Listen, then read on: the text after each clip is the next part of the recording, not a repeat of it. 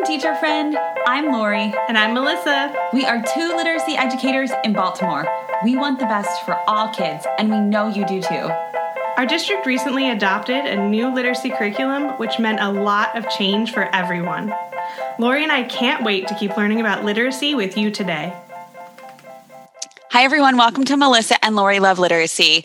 We are very excited for our two special guests today. Melissa, we've been wanting to focus on writing for a really long time, and we know that it's really hard to focus on writing without also talking about reading. But our two guests today are really experts in this area, and I wish my book is in the other room, but I wish I could hold it up right now in the camera because I told them that I wanted them to autograph it for me. And Melissa, I know you have your copy. Yeah, I left my copy of Writing for Understanding at the office this whole time, thinking like I'll be back soon, but it's been there, and I always think, I'm like, I need that book. I need to just get another copy. Yeah. So now it's been at the office since the pandemic? Yeah, almost a year. Oh my gosh. I'll mail you one. Well, welcome, Diana Leddy and Joey Hawkins. We are very excited to have you. They are Joanna and Joanna. Wait, what am I saying? Diana and Joey. Diana. I was merging your names because your name is officially Joanna. Diana and Joey. People typically say our names all in one breath anyway, like it's one word, Diana and Joey, because we've worked together for so many years. You're like when celebrities date and they have those celebrity names. I'm getting tongue-tied because I feel like I'm meeting celebrities. Sort of like Abbott and Costello. That would be a more apt comparison. All right, I'll try again. Diana and Joey are here from the Vermont Writing Collaborative. So welcome. Diana, would you kick us off and introduce yourself? Sure. My name is Diana Leddy. I have spent most of my career teaching in Vermont, taught for over 25 years, all grade levels, K through 5. And most recently, I've been working as a consultant to support nonprofits, mostly in developing curriculum that will help all students to learn to write. Love that. And Joey, welcome. Share a little bit about yourself for our listeners. I'm Joey Hawkins. I also have been a public school teacher in Vermont for a very, very, very long time. The bulk of my experience was at middle school, sort of an integrated middle school program, which we were thrilled to be able to sort of engage in so deeply for so many years. Before that, I was a special ed teacher in Minnesota, in northern Minnesota, which really kind of helped inform where we finally ended up with the Vermont Writing Collaborative, in the sense of seeing what do you actually do for kids to make them be able to be competent in ways that all kids need to be competent in terms of reading and writing. So I think when we had the incredible good fortune to have the flexibility in the school we worked in Vermont to bring some of those forces to bear, they all sort of came together in ways that we think we learned a tremendous amount. We think that the kids benefited too. The last few years since I retired from public school teaching, I have also been working in sort of helping schools, helping some particular school districts, and working with kind of national curriculum. Yeah, so no small feat. You both are pretty busy, I bet. Yep. Oh, yes. Well, we're really interested to hear about the history of the Vermont Writing Collaborative, because what's really intriguing to me is that it's a group of fabulous teachers like yourselves. So would you mind sharing the history of the Vermont Writing Collaborative? Like, where did this come from, and what did it look like? We're really interested. Diana, do you want to start with that? Sure. We think of the Vermont Writing Collaborative as something like a small miracle. And it really just happened because there were a group of teachers in the school that we worked in Vermont. Joey and I were a part of that group, and there are many other wonderful teachers there as well, that became really concerned with the fact that most of the students in our school were not learning to write, and even more concerned with the fact that we didn't know how to help them do that effectively. At that time, Vermont was one of the early leaders in figuring out how to define effective writing. And we actually had a statewide portfolio project that was our state assessment. Students in 5th grade and 8th grade actually handed in work. We handed in folders of work and learned how to score them, and that counted as their statewide proficiency in writing. So, wow. And we were sort of involved in that movement. And what we realized was that understanding what makes writing effective, learning how to score writing was crucial, and it was foundational. If you don't know what you're looking for, you can't figure out instruction to get there. But we didn't know much in terms of instruction, and we didn't know how to get kids there. So it left us in this position where we were painfully aware of what our students weren't able to do, painfully aware of what we weren't able to do, and we needed some help. So we turned to our colleagues in our school, and we did what I think you'd now call an action research project. We did not have the name for it back then. And what we wound up doing was setting up a monthly rotation, and the whole staff participated. So grades K through 8, small school, so one teacher at each grade. And we got together monthly. Everyone shared what they knew. We chose a particular writing type, and everyone shared what they knew. We, learned all together about what would make that writing type effective at different grade levels, what those pieces and benchmarks look like. Everyone in the room shared whatever they had discovered about effective instruction. And then we all went off for a month and taught in our classrooms. And that teaching resulted in our bringing back student work. And we spent the next meeting looking really carefully at that student work and also discussing what we had done in the classroom and trying to figure out, our mission was really simple. It's, what worked, what didn't work, and what do we need to know now? And that group eventually became the Vermont Writing Collaborative. We started informally sharing with other schools around us. And very soon there were people who were asking us, can you tell us more about that? Can you share your materials? Can you share your ideas? We started going around to some other schools. And now really the approach has spread nationally. And I think the other thing I'd add to that, just in terms of history, is that as that was happening, as Vermont was developing this kind of ahead of its time portfolio program at the time, and this goes way back to the 90s, I think, as I recall. It was really quite a long time ago. And there were writing networks, which our school was involved in, as were most other schools in Vermont around the state. And Vermont is a pretty small state.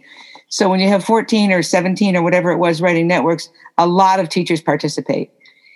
And some of those teachers were the teachers who ended up becoming part of our Vermont Writing Collaborative with us, who were not in our school, but were asking the same questions about how do you really help kids to write.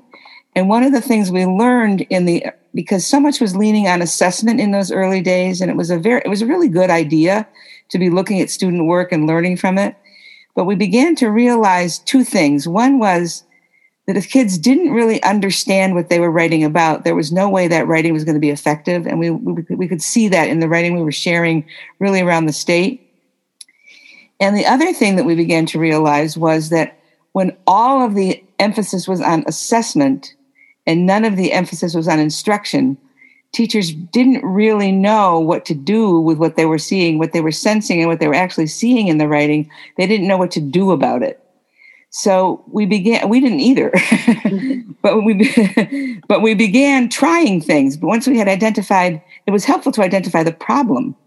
So once we had identified the problem, and by this time it was based in our school, but these other schools were involved in it at the same time as well, we could start sharing strategies. This worked, maybe this would work. And that became a highly collaborative effort, kind of starting in our school, but really more than our school. Because, and I attribute some of that to the fact that Vermont very fortunately had this kind of statewide ethos about sharing between schools. And it was a small enough state that we were able to do it. It's amazing. love that. We were very lucky. We were very lucky. It sounds like the perfect scenario, right? The right place, the right time, the right people. Yeah. It's a once in a lifetime, right? It was very serendipitous. Yes. And I just love that. I mean, so often, at least in Baltimore for so long, we separated reading and writing. You know, it was like we had our reading time and then we had our writing time. Yes. Yeah. And most people did that, Melissa. And still, that's a real struggle in many places. That issue of reading period, writing period. Who's the reading teacher? Who's the writing teacher? Still, that's an issue that people struggle with.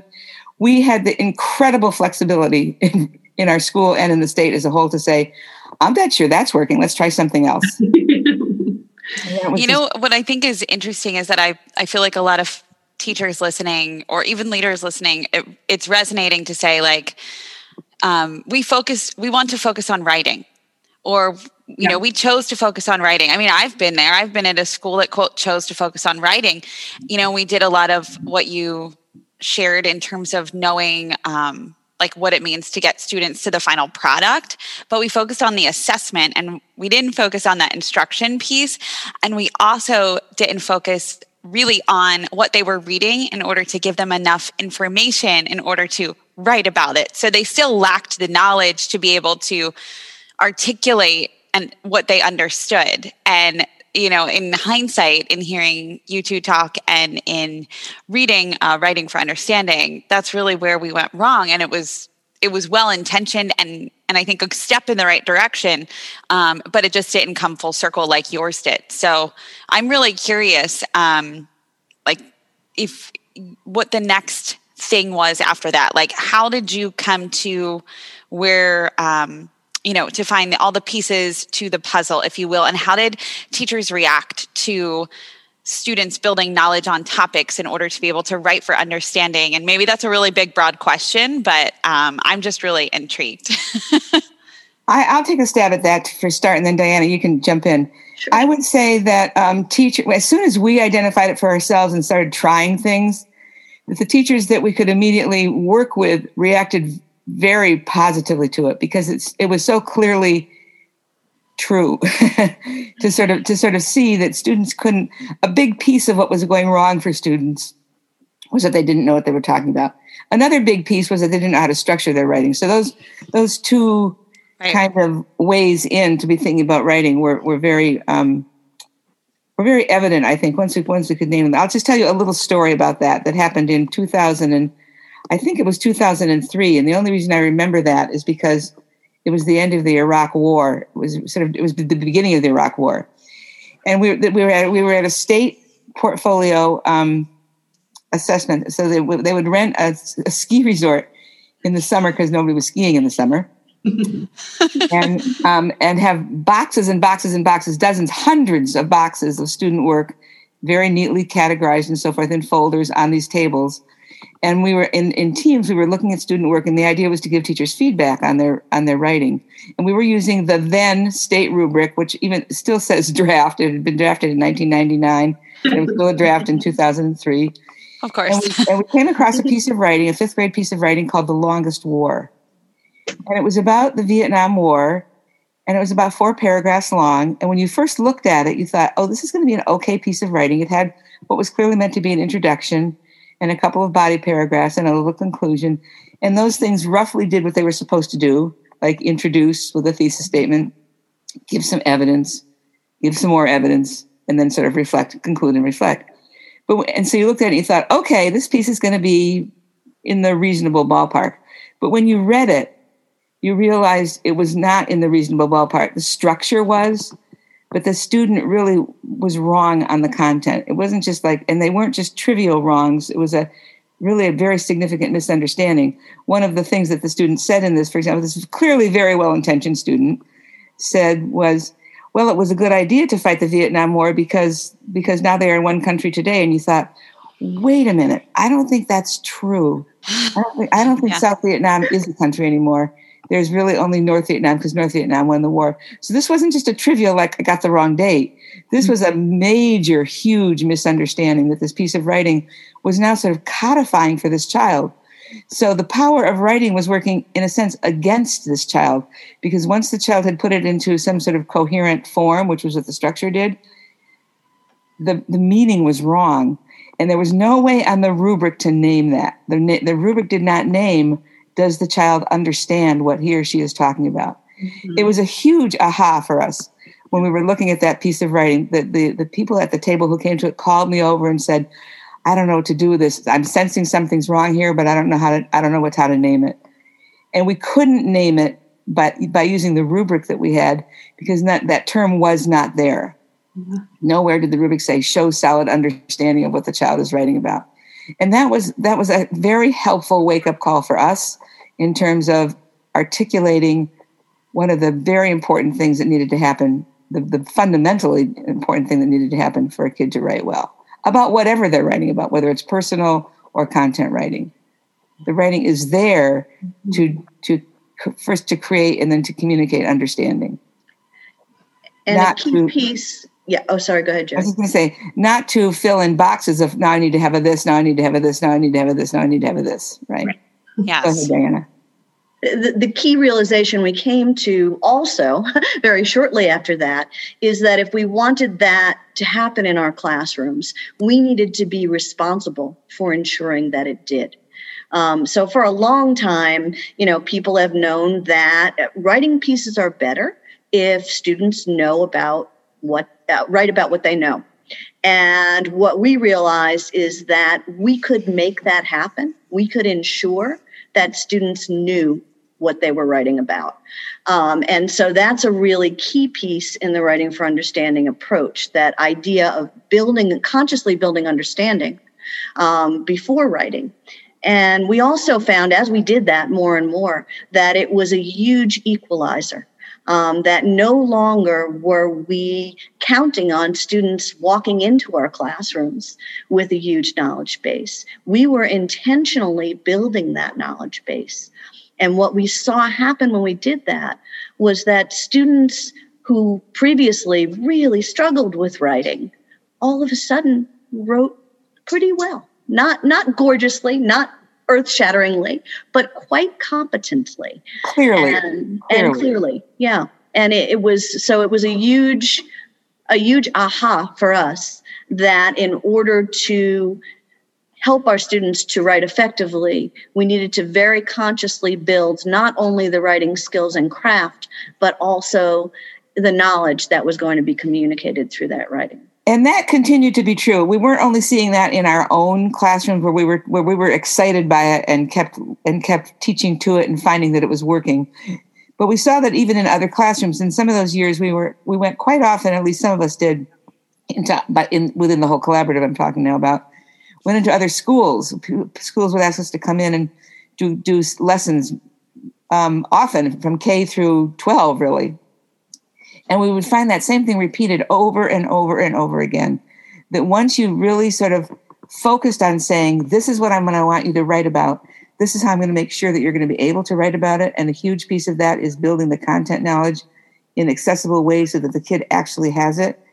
Seeing the results of that repeatedly being what Diana's describing, where the students, you can almost see the kid saying, I get this. I get what I'm doing here. I can tell you actually another little story about that.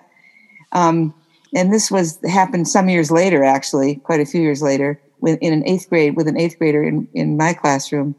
And we were doing what we were experimenting with, what we now call gradual release of responsibility, where you start with something that's very, very scaffolded. You're almost making it impossible for the child to fail, and then moving to somewhat less scaffolding and ultimately to independence. And there's many ways to do that. And there's no hard and fast rule about the number of tries you need and so forth. But we were experimenting and trying it. And this one student got to that final, he was a very needy student. And he was out of the classroom most of the time because that's what his IEP required. But I had asked the special ed teacher if it would be okay if he would stay in the classroom for these 6 or 8 weeks that we were doing this project, because we felt he would benefit from it and wanted to make sure he didn't miss it. Otherwise, he would have been gone during that time. So he was there, and he went from this highly scaffolded to this essay, this literary analysis essay, from a highly scaffolded one to a somewhat less scaffolded to a pretty independent one at the end. And he wrote that pretty independent one, not perfectly and probably not even proficiently, but well into the ballpark. Like when you read it, you thought he knows what he's talking about. This essay is clear. The spelling is not great, but that wasn't our focus at that point. This child really knows what he's talking about. And I was thrilled and took it to the special ed teacher and said, look what this child did. And he read it and he said, well, he didn't write that. And I said, well, what makes you say that? And he said, well, his dad helps him a lot with his writing. He would have written that at home and his dad would have helped him. And I said, actually, he didn't have that option. I watched him write this in class. I watched what he did. In fact, what I watched him do was to sit down with the text, the short story that this was going to be writing about, look at the question, get out his model from the earlier piece that we had written that was similarly structured, put it next to him on his desk and then start to write. And he wrote for a long time, an hour, hour and a half, whatever it took to finish that essay. But he had to do it in class and he had to do it independently. And when his very, very well-intentioned special ed teacher saw that, and his first response was he couldn't have written that himself, that was a very striking moment for us to realize, oh, look what's possible for kids when you really build in this kind of instruction, and look how much we need that for kids like this. We get similar reactions often when we show sample pieces at workshops. Teachers will say, well, this student, couldn't have written this, because we purposely chose pieces done by students who usually struggle with writing. And often it's pretty apparent through the spelling and the handwriting, that writing does not come easily or naturally for this child. But teachers will often challenge us and say, well, how could this child know all these big words? And the answer is pretty simple. I'd say because we taught them.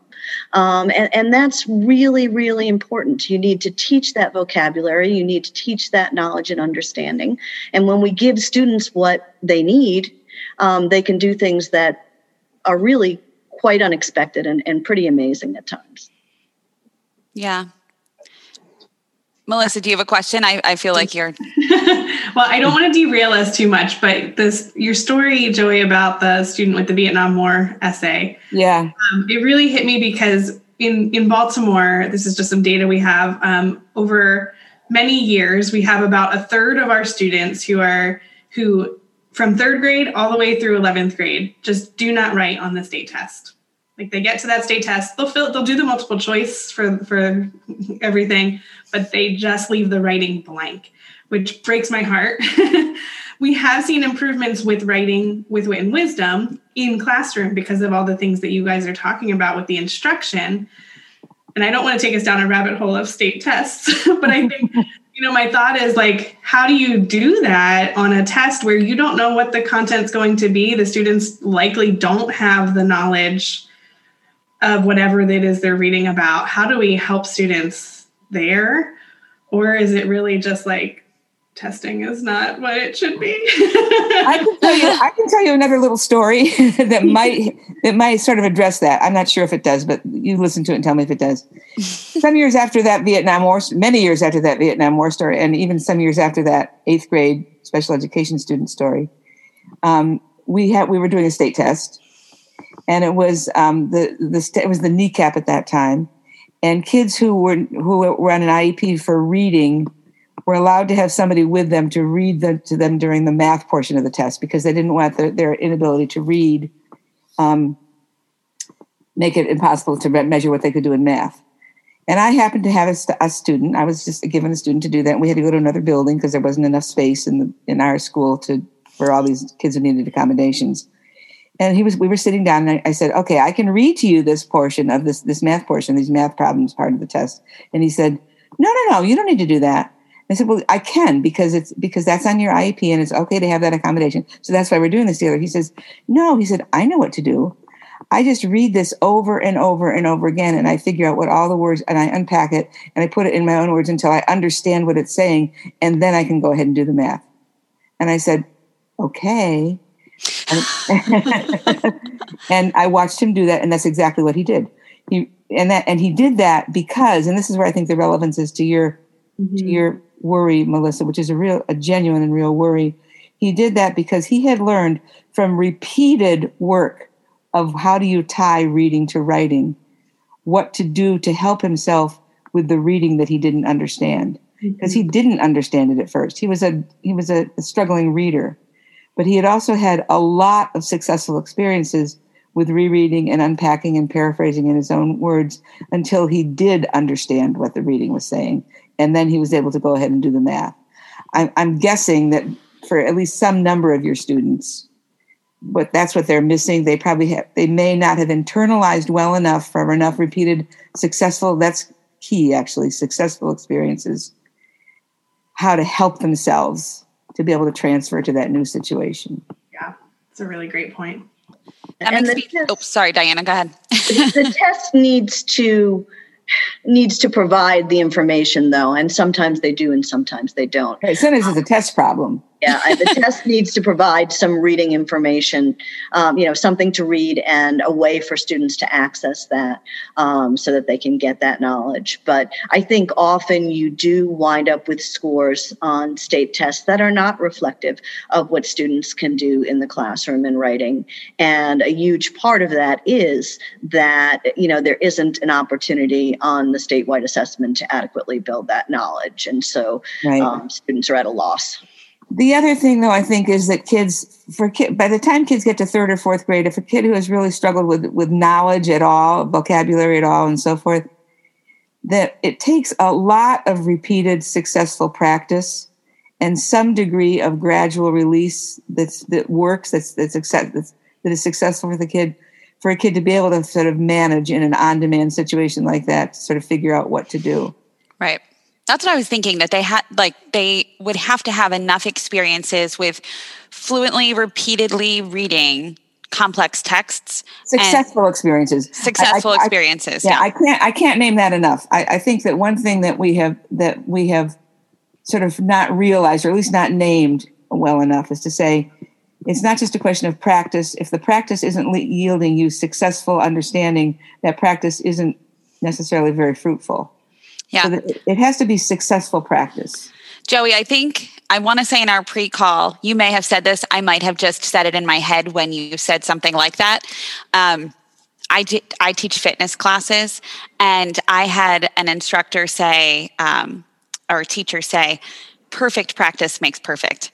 And that phrase really stuck with me. And so I think that's what you're talking about, right? Like that successful practice is what gets us to that success. If I'm always doing a curl wrong, or a squat wrong, I'm doing that squat incorrectly wrong all the way to the end. And it's the same with kids in that fluent reading space. If they're reading it incorrectly and they're practicing it incorrectly and no one's ever correcting them and helping them to get to that success point, then they could practice all they want, but until it's, quote, perfect, if you will. Right. We're not getting them. I'm hoping that you all might be able to share, just in a quick snapshot, the tenets for writing for understanding, and really any research that you turned to, which I believe is knowledge building research, which is interesting because it wasn't so much writing research. So I'm curious about the key tenets for writing for understanding, and then the research that you turned to help guide you through supporting those tenets in your practice. Diana, why don't you start with that, the tenets? Sure. What we wound up with were, we think of them as 3 pillars of writing for understanding. And the first one is backward design. As we were saying, it's really important to know where you're going, both with the writing and with the knowledge building, and to really carefully plan instruction from those ends. So our approach is very, very much tied up with principles of understanding by design and other backward design principles. So, Joey, we sometimes call it the how do I get to Walmart principle. Like you don't just say, gosh, I'm going to go out in the car and hope I get to Walmart. You say, where's Walmart? And then you plan backwards from that. Exactly. And that's really crucial. So there's a lot of teacher planning that goes into this, and a lot of being able to envision that final goal, both in terms of what that final writing piece will look like, and also in terms of, what kind of knowledge needs to be built in order to get there.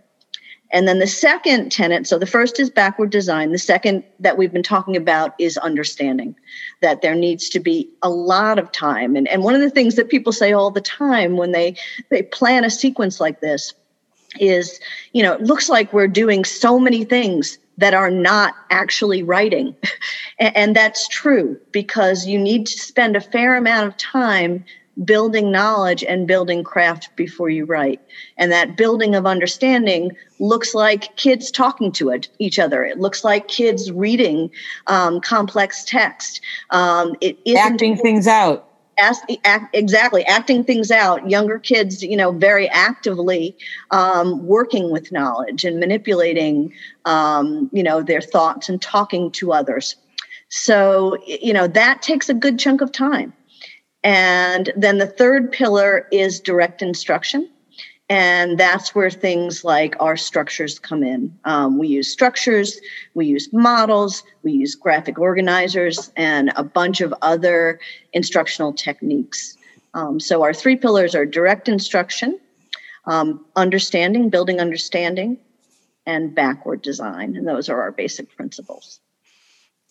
And I feel like as you're naming those, I'm envisioning Wit and Wisdom in my brain and just thinking, wow, if you have high quality curriculum, this is happening for you innately in the materials. And that's, I think, one of the key reasons to really use them as intended and with some integrity, or with a lot of integrity.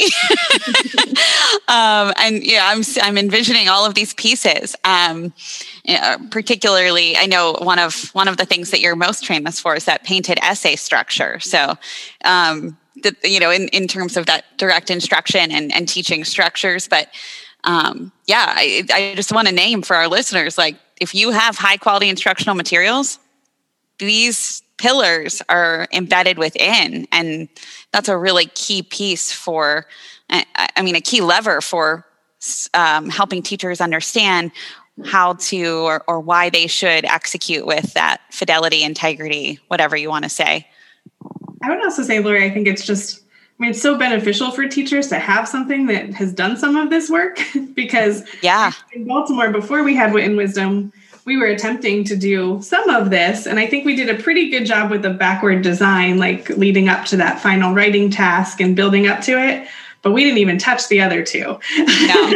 And we didn't have time or people to really get there. And so, for asking one teacher to do all that too. Oh my gosh. Too much. Having a curriculum that has a lot of it in there already, or most of it in there already, is amazing for teachers.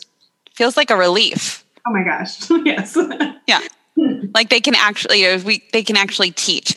I know one of our future podcasts that we'll be putting out there, we're talking with the Right to Read Project, and they talk a lot. One of the foci for our podcast is elevating the teacher profession so that teachers can use these high quality materials to actually teach, and how incredible the spaces that we're working in right now to be able to do that. So that's a really good point, Melissa.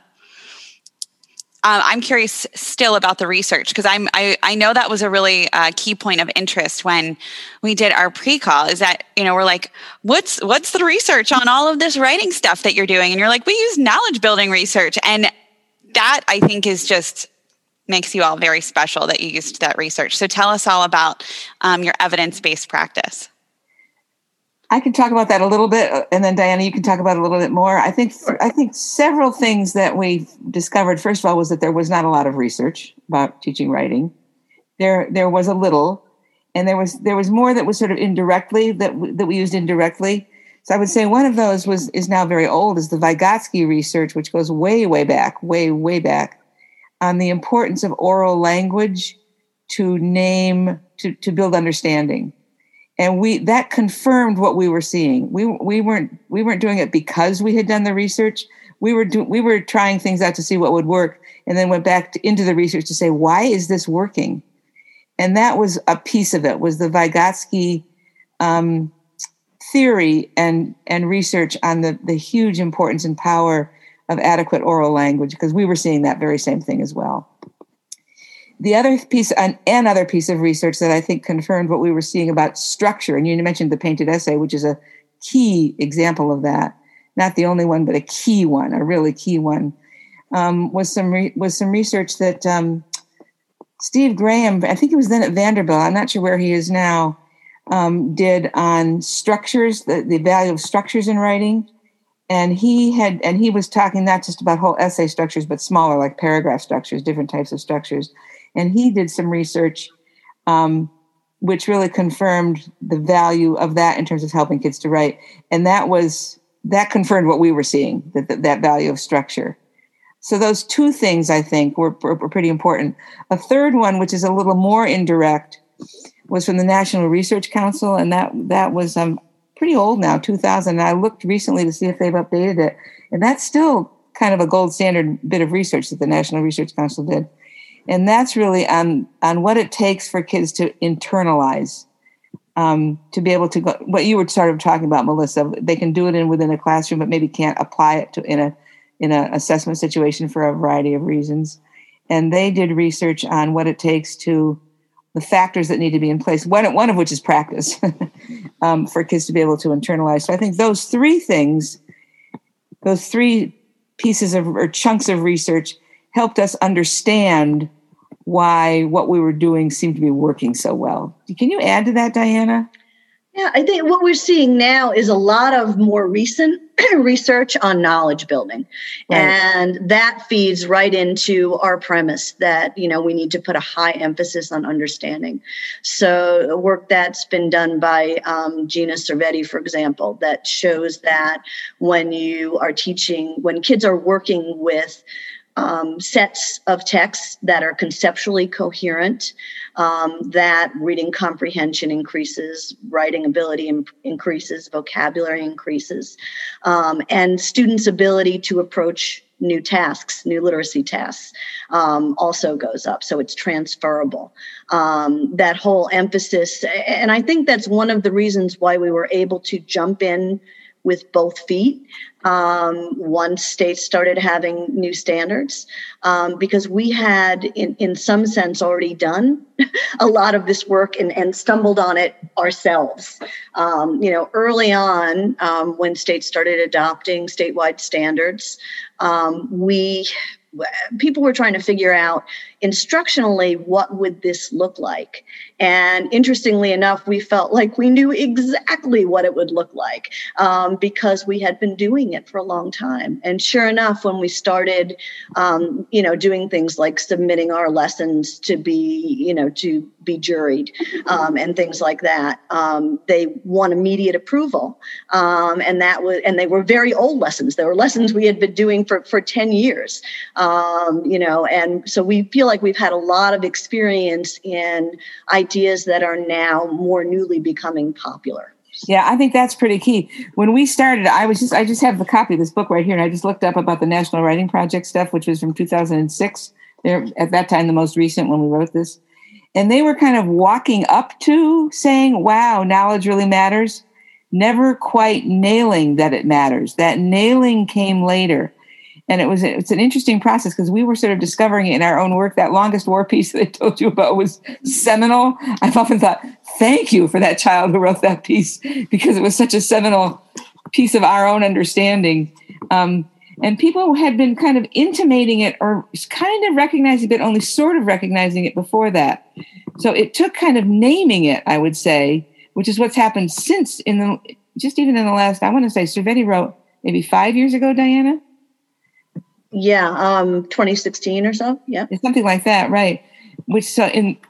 And the knowledge gap and things like that have been much more recent. Hirsch was the person who wrote about knowledge for the longest, and his writing about the importance of knowledge goes way, way back. But his wasn't about knowledge and writing. His was really about knowledge and reading, understanding. So we had to kind of connect some of those dots, I would say, to say, if you're going to write about what you read, then how do we help you to read? And that sort of all came of a piece in connecting dots in terms of reading, knowledge, and writing. And it's interesting. I think one of the reasons why we don't have a lot of research on writing instruction, I was realizing that it's really only been a little bit more than a decade that there has been an acknowledgement that we can even define what effective writing might look like. So that in and of itself was a new idea, that we really grappled with in Vermont. And so if you look back at the history of research, people had trouble even saying, what would it look like if kids were successful here? So that makes it even harder to design a research project. And so we're seeing some of that now. We did one small project ourselves. Also, these projects are just, really difficult to organize and get a lot of data on. We did one research project for Writing for Understanding. Back a while ago, probably about 15 years ago when we were and that was with help from the state. That was when the state had a much more supportive network for making all these things happen than it was able to have later because the whole funding mechanism changed. Yeah, we were developing the approach, and we wanted, a little bit of data to validate what we were seeing. So we paired with a place called Vermont Institutes, which at that time was a nonprofit supportive agency working with the state of Vermont, and they went into classrooms, 4th and 8th grade classrooms, and trained teachers in the Writing for Understanding approach. We picked 4th and 8th grade because that's where our statewide writing tests were given. And it was a very small sample, but we saw a really, really important effect. So we did it in 14 different classrooms for a year. And compared the statewide scores of those students in those classrooms the year before and then after the Writing for Understanding instruction. All but one showed a significant increase in the number of students who were proficient. But what was more exciting to us was that in the classrooms where students began as the least efficient and proficient in writing, we saw the biggest gains. So there were 3 classrooms in particular where students, 20% or fewer of the students were proficient on the state test in writing. And we saw gains the smallest gain we saw was 10%, and the largest gain we saw was 65% more students achieving proficiency on the subsequent state test.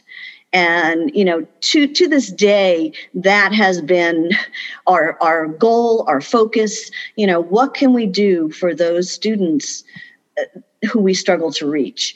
And for us, that very small study at least was some validation that we were able to reach students that really needed us.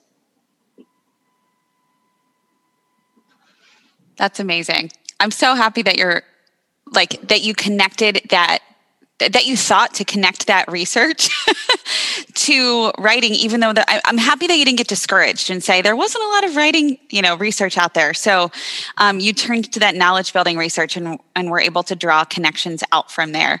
One of the things that one of you shared in our pre-call is that the more you write about worthy texts, the more you're required to really intimately know that text, the more likely you are able to read other complex texts. Yeah. And that just really stood out to me. And I want to just briefly talk about the idea that a lot of kids are still being asked to write about topics that are disconnected to texts. And if we could just chat briefly about that, because obviously it's so important and it really is an equity issue, right? In order to have the kids write about the same topic. Melissa, I know you want to say something right now. You just reminded me of something I just heard yesterday, which is not new, but just that, being a better reader helps you become a better writer, right? Being able to read whatever it is, you become a better writer, but the act of the writing and being able to, put in words your understanding of that helps you become a better reader for the next time you read something. And so I just like thinking about it like that. They go hand in hand. It's not one or the other. They do. And an odd thing that happened to us when we first started using this writing approach, our principals started getting calls from other schools. And the principals were asking, what are you doing in your school in reading? Because your reading scores are so high. And it turned out, I mean, when you looked across our school in reading, there was no coherent approach. Everybody was doing their own thing, looked different in every classroom. But we concluded that it was the fact that we had this unified writing approach that pushed kids into complex text and pushed kids a lot and often and with meaning, that drove up our reading scores. So I agree with you, Melissa. I love that. I love that you weren't afraid of the complex texts either. You know, you had a mighty team. when the term complex text entered the vernacular, which was about the time of the standards, the Common Core standards, we realized that was something they were naming something that we had been doing for quite some time by that time. So that didn't feel scary. If anything, that felt validating, I would say, in our own personal experience, that we've been doing that. Yeah, I think you need to know a lot about a topic to write about it, have that deep understanding. And what you mentioned, I wrote down verbatim what y'all were saying in our pre-call. You both said you can't stop at what kids already know. Teachers need to take responsibility to build knowledge and a shared understanding. And writing is a powerful way of working with the knowledge. And Joey, you said a coherent chunk of knowledge. Yes, right. And I think we have seen that over and over and over again empirically in our own school, our own classrooms, and all the classrooms we've been working with. And that is really, I would venture to say, what Great Minds is built on. You're saying when curriculum like Great Minds are created, they're saying we are naming a worthy, first of all, worthy knowledge base. It's worth knowing something about this. It already has legs in that it links to other knowledge bases. So it's worthy in a whole bunch of ways. And when we build our language arts, our reading and writing curriculum around that, so it's intentional, that pays off great dividends, not only for that particular piece of writing, for that particular unit, but for the next one and the next one. Because knowledge, that's what schema theory tells us about reading understanding, and this isn't new information, this is old information, is that's what we do when we build schema. Building schema involves starting somewhere and adding to it and tweaking it and flexing it and increasing it and deepening that knowledge base. When that knowledge base is intentionally created as worthy and significant, that whole schema building is far more likely to happen than if we don't do that, than if we do tomatoes today and dinosaurs tomorrow, for example. Yeah. Yeah. And I talk a lot about my daughter and her experience because I feel like I've gotten a lens this year into school. And, before as a parent, I had just trusted, and I shouldn't have. She's doing a lot of that, honeybees today, and tomorrow it's dinosaurs, and then the next day it's dragons, and then the next day it's someone who went to the moon. And that comes from, I don't mean to interrupt you, but that honestly, you've been in school and teachers long enough can remember where much of the reading curriculum was individualized and skills based. So you were literally practicing a purple card, which had a little teeny piece of writing on it, and then a question about the main idea, or a yellow card, which had a little piece of text on it, and you were reading about sort of prediction or something like that. And it's not that those things were bad; it's just that they took you down the wrong direction. There was no intentional knowledge building there, so that the kids who were getting their knowledge built in other ways because they were already strong readers and they had families who took them to museums and that sort of thing, were not being hurt by that. They weren't being hurt by that. But for kids who didn't have that, they weren't getting the opportunity to build a worthy knowledge base of any kind. And those kids get hurt by that kind of thing. Yeah. And what the writing does, in addition to helping students or encouraging teachers to help students build the knowledge base, is it helps them to process that knowledge and turn that knowledge into understanding. Right. And so there's a huge misunderstanding, I think, among many teachers about structure and the role of structure in teaching writing. The importance of structure is that those structures push students to make sense of their thinking. They push them to to synthesize. Mm-hmm. And so the structures that we use are also, and the models are a way of building schema for writing. So you're building your conceptual schema of the knowledge, but you're also building a schema that helps you understand how do we process information and how do we communicate that information. And the structures and the models that we use help students to do both of those things, to turn knowledge into understanding. Yeah, and that's really hugely important and speaks to, first of all, the incredible need and strength of teaching structures to kids. Also hints at the limitations. If you teach only structure, if you think that structure is going to be the be-all and end-all, if I can only get the right graphic organizer, I'm home free. and there, it's tempting. It's tempting to think that for all kinds of reasons. But if we fall into that little trap, kids can end up thinking, I need to fill that box and that box and that box and that box. And that isn't coherent meaning. And in fact, our little Longest War piece that I was referring to was sort of like that. I mean, that kid had a sense of structure, had acquired a sense of structure somehow to write that piece, but had no meaning, mm-hmm. or the wrong meaning. I mean, it had meaning. She had, or the child had used the structure to get at the wrong meaning because of not having paid it. Nobody had helped that child. And this was not anybody's bad intention. It was the state of the art at that time. Nobody had helped that child to build enough understanding that the structure could then serve to help with the meaning as opposed to almost get in the way. Yeah. One of the reasons why the painted essay works as a structure is that the colors show the relationship between the thinking that goes on. It's not just first you do this, then you do that. We have, blue and yellow, which make green. So your points, your blue and yellow points, make your green focus or thesis.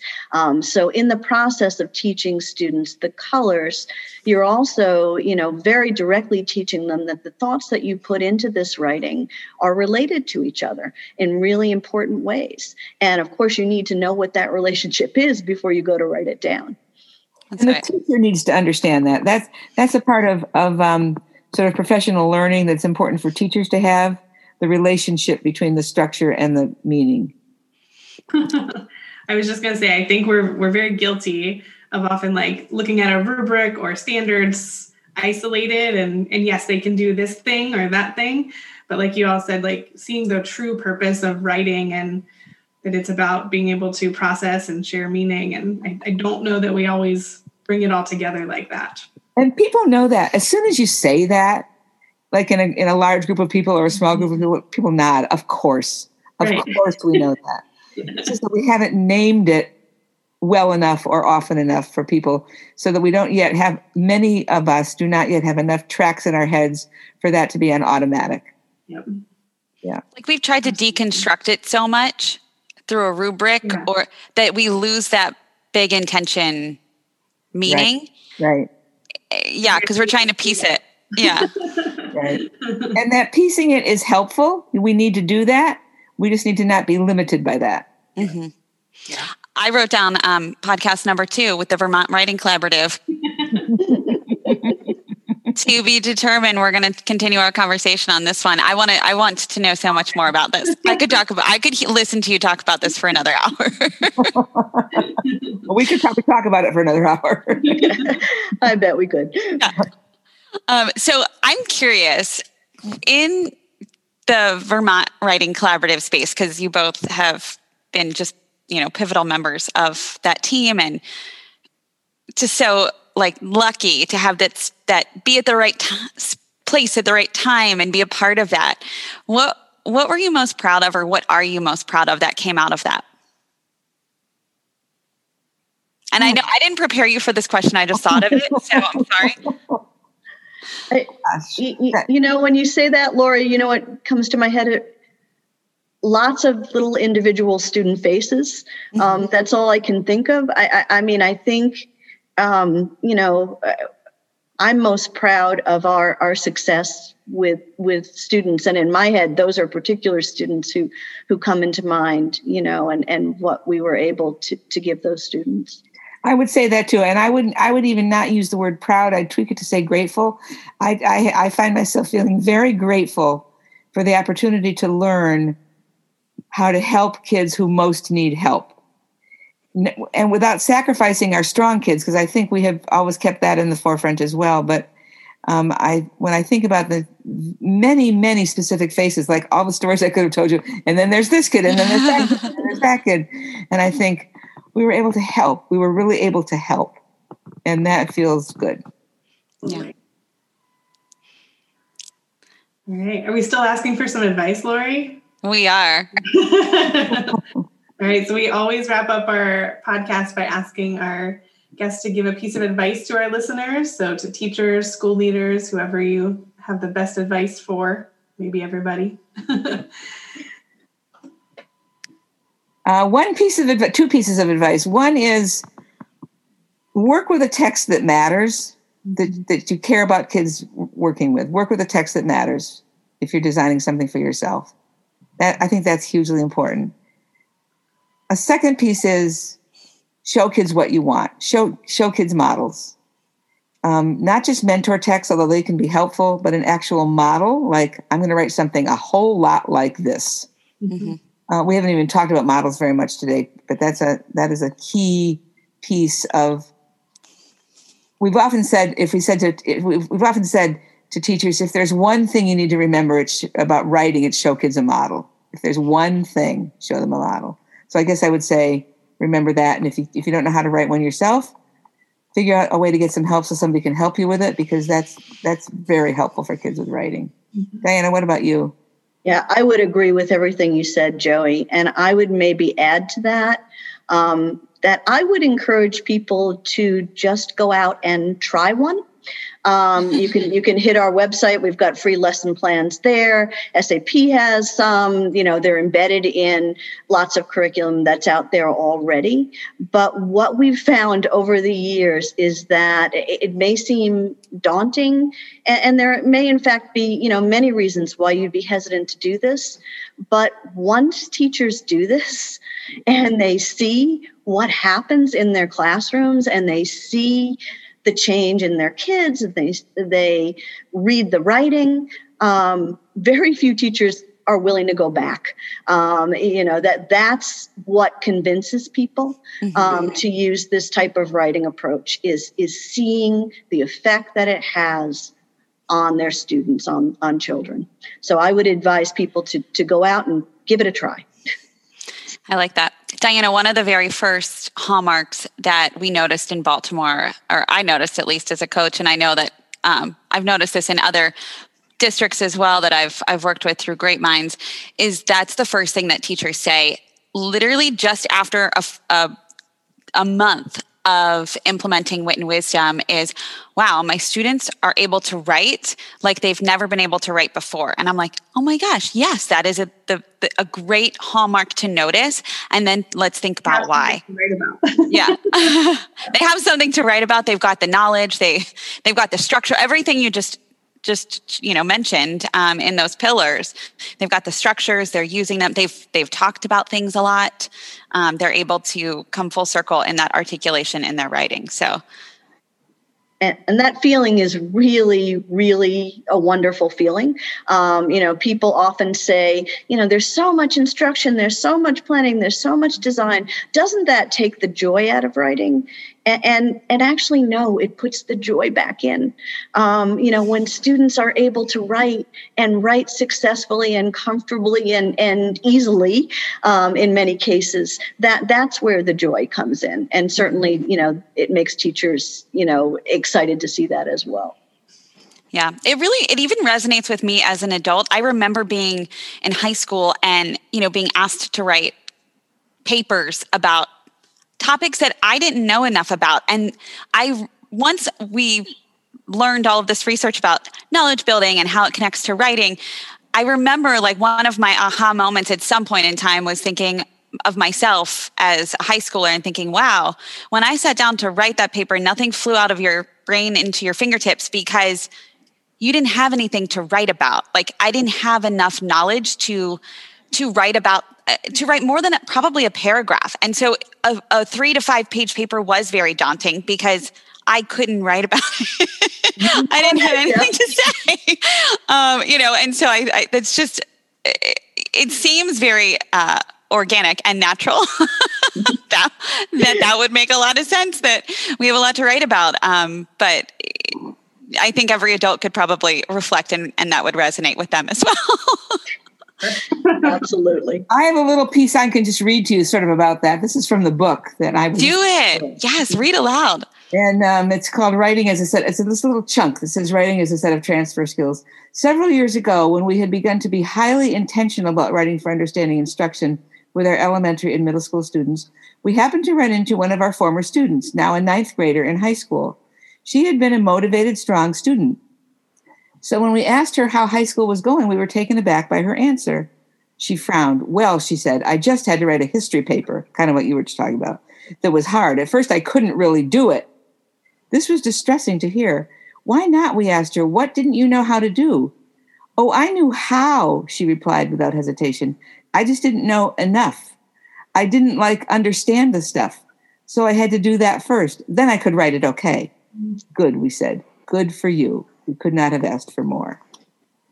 Great. Yeah. So she went back and did her own. She could recognize that she didn't know enough, and she knew what to do about that. Yeah. Oh, that's so amazing. I think that's a fantastic way to end. You sharing that story about the 9th grader. And also we'll plug your book for you. Writing for Understanding. We have a new book coming out, actually. Plug it. Go ahead. Yeah. Tell us. It's called, the title is still a little bit up in the air, but right now it's called Making It Work.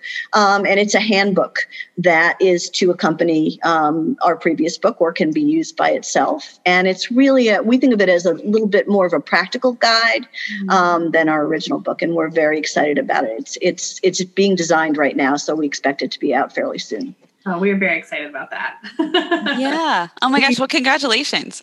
Well, we're very hopeful that it will be useful.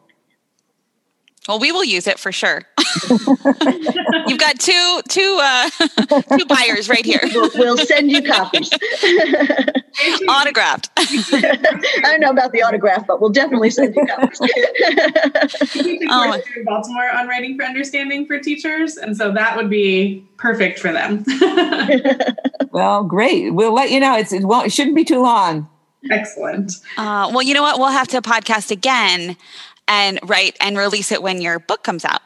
That sounds great. Oh, perfect. So this will be the teaser. Everybody can buy book 1 and then be all prepared for when book 2 releases. Right, well, good enough. Thank you both so much for taking time out of your busy book writing schedules and working schedules and just your everyday life to podcast with us. We're very appreciative, and we're so grateful that we finally got to talk about writing and focus on it in the way that we had hoped. Right, Melissa? Absolutely. It was great. Well, it was our pleasure. Thank you so much. Thank you. All right. Have a wonderful rest of your days. You too. You too. Bye-bye. Bye.